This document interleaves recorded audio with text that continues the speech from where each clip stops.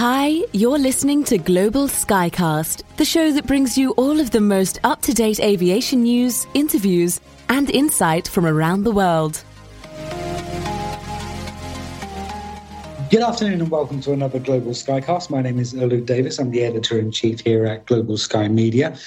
Delighted today to be joined by two of the finest people from Safran's helicopter divisions, Valerie Petuel, who is the managing director from Safran Helicopter Engines Asia, and also Jean-Baptiste Jarin, who is the head of sustainable fuel at Safran Helicopter Engines. Valerie, Jean-Baptiste, how are you? Thank you for joining us today. Very well, thank you. Good to give us a chance and to be with you, Alud, today.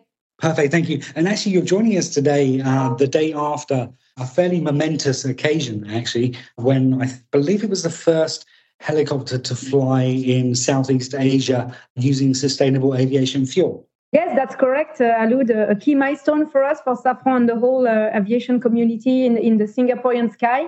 Yes, indeed, the 505 helicopter from Bell, powered by our RUS-2R Safran engine, flew with sustainable aviation fuel yesterday morning. So very key milestone for all of us in aviation. Perfect. And so I do want to touch on that, or I do want to talk about that a little bit later, if that's okay.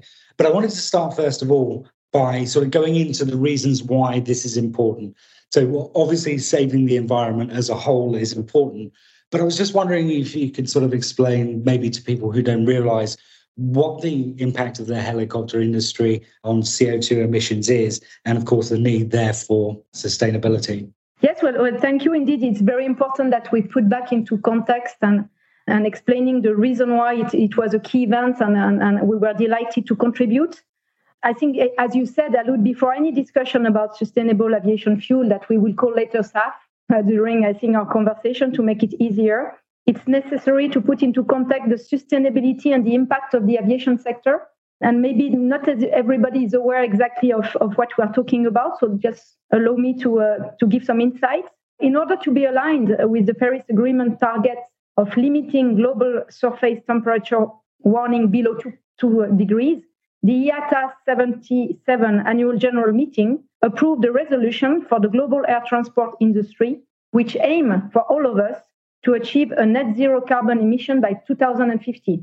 While it sounds natural that aviation, which is often seen as a major contributor to climate change, take this step, we all have to understand that, in fact, commercial air transport accounts for only 3% of the global CO2 emissions.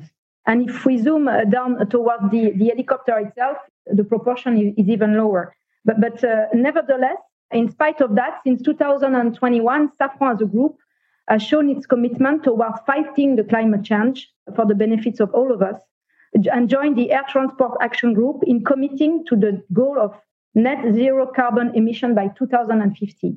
So what we've done yesterday in Singapore is to contribute and is a visible step towards this goal.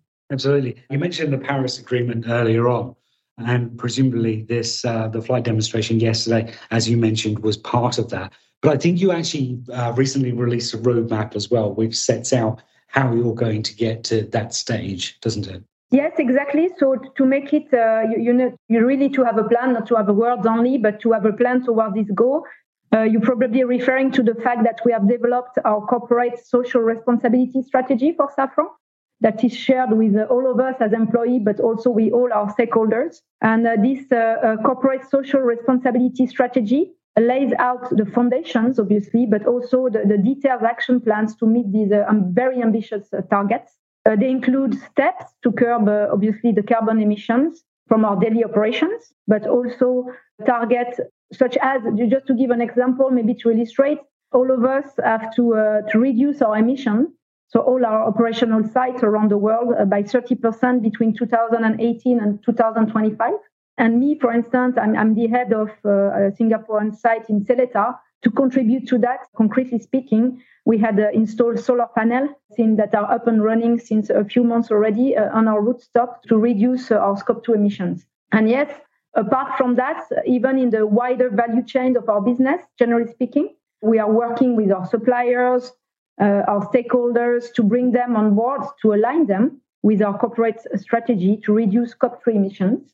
And last but not least, our core business is obviously about propulsion technology. Safran is a key player in that aspect. And naturally speaking, part of our corporate social responsibility strategy is to help overall the aviation industry to achieve this very ambitious carbon neutrality through research and technology when it comes to our product and I would say in that case to our engines. Absolutely. We hear a lot about SAF. SAF's very much in the news all of the time at the moment. And of course, you don't need to make any modifications to existing engines to be able to accept certainly the current sort of 50-50 blend of SAF that's around at the moment.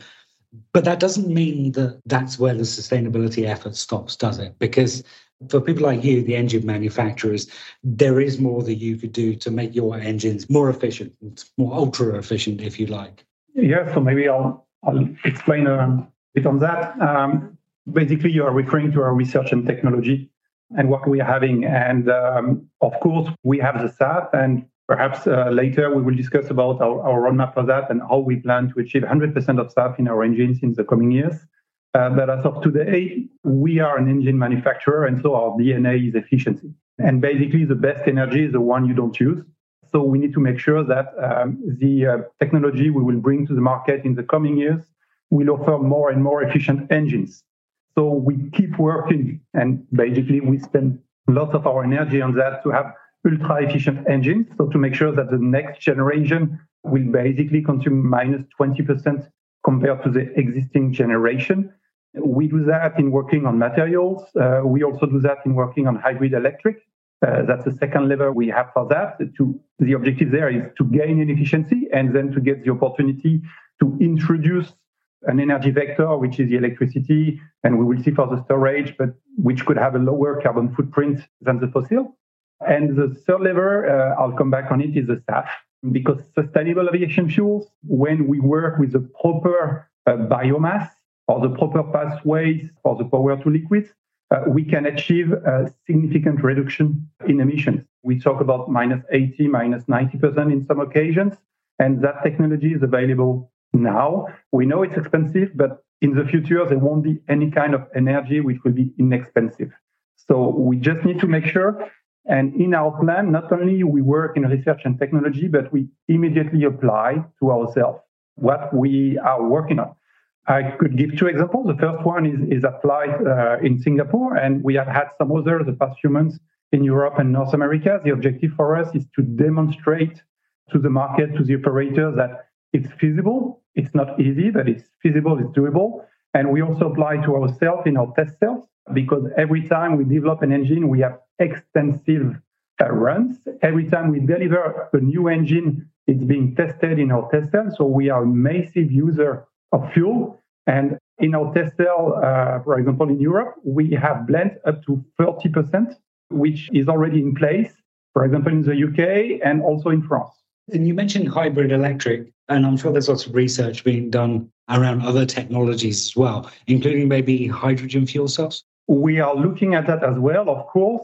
Where we are now, we believe that for the helicopter industry, the hydrogen could have a better usage, which is in the power-to-liquid route, or basically e-fuels or electrofuels, because the yields associated to the manufacturing of the hydrogen, coupled to the implementation of hydrogen tanks and fuel cell into a helicopter, which is a very tiny, small machine. And perhaps you know that hydrogen is good in terms of weight density, but in terms of volume density, it's worse than fuel, than kerosene that we use today. And so our work today means that we have it in our past, but we believe clearly that the power-to-liquid route will be more efficient if hydrogen is available in the future in terms of volume and price, of course.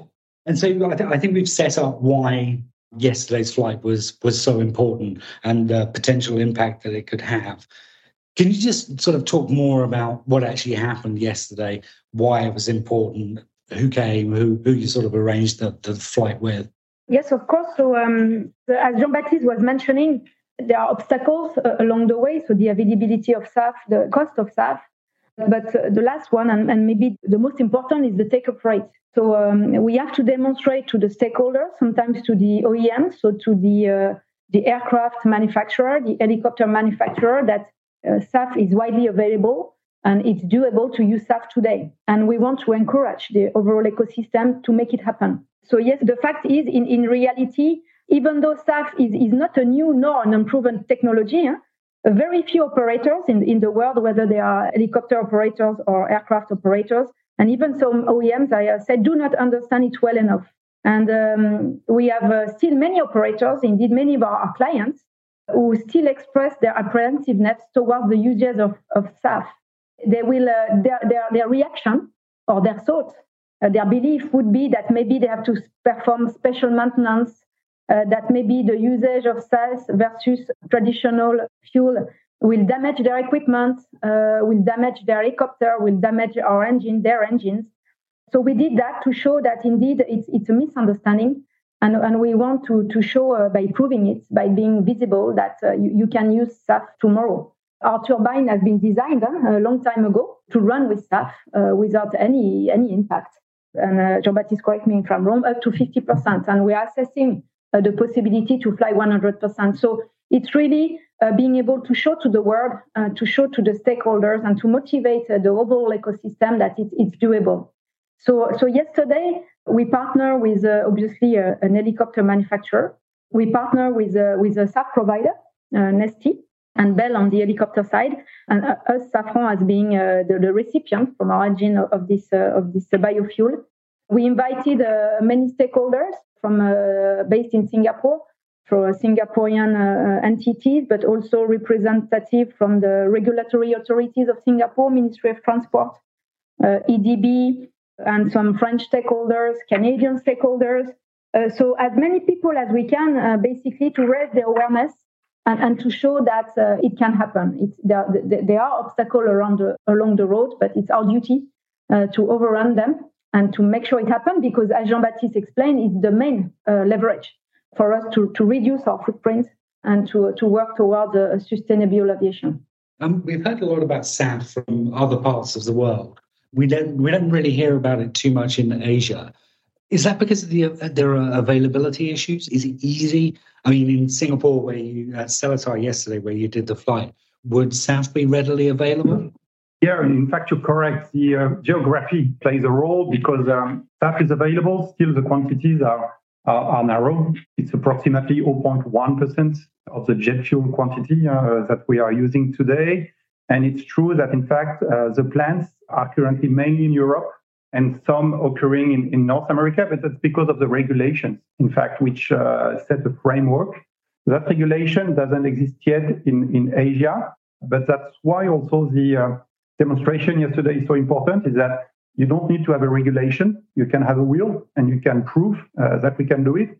And the partnership mentioned by Valérie is key. Bell is a very significant player, and we work on several demos for that. But Neste, which is a SAF provider, plays also a crucial role in that. And Neste, in fact, will open the first SAF plant, which will be operational in Singapore next year.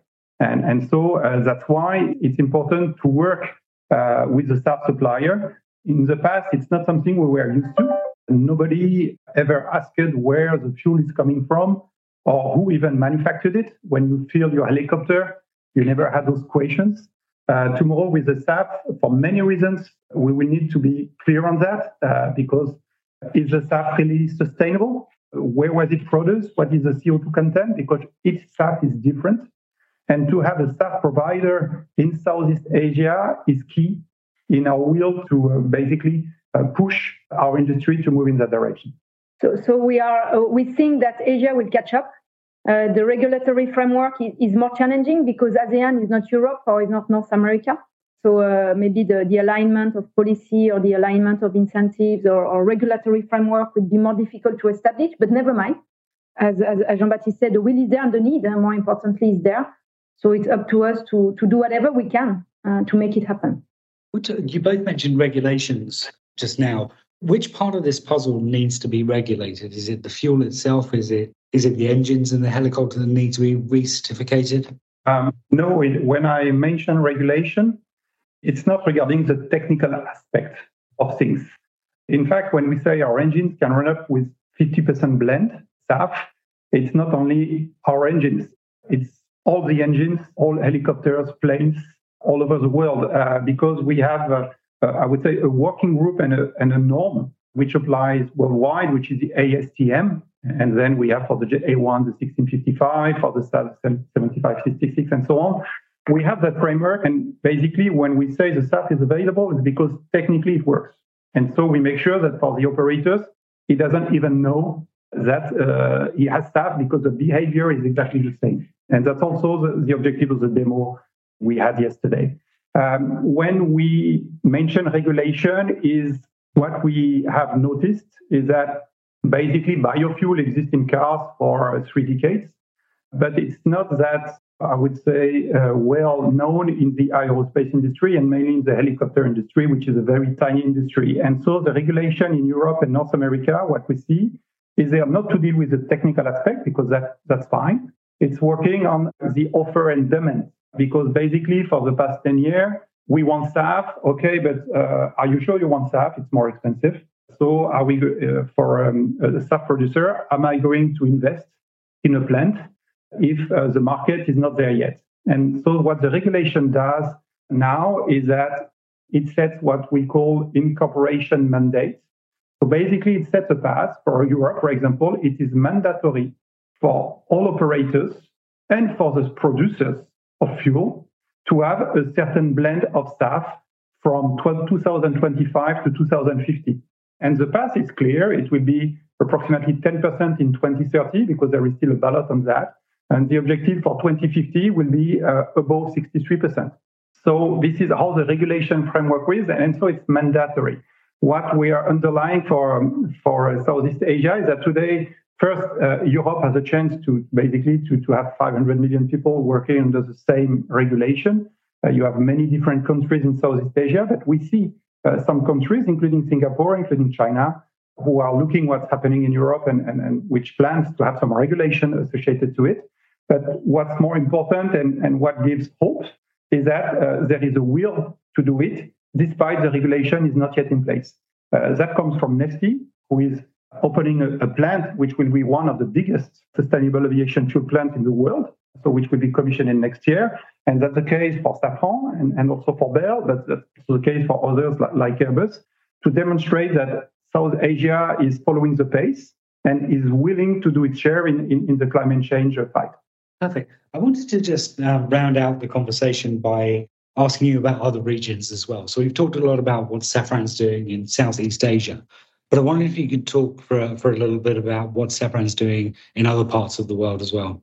Well, in fact, SAF is, as I mentioned, biofuel are approximately 30 years old. SAF are mainly available since a few years. So that's quite a new topic. And we are running fast, clearly. I mentioned already that we use SAF extensively in our test cells with the blends. And perhaps you have noticed I gave you the regulation in Europe, which will be close to 10% by 2030. You must understand that for Safran in our test cells, we are already between 30 and 40%, and we will be at 50% in 2025. So basically there we clearly lead by example, and we apply to ourselves what we try to basically have the industry follow what we are doing in that direction.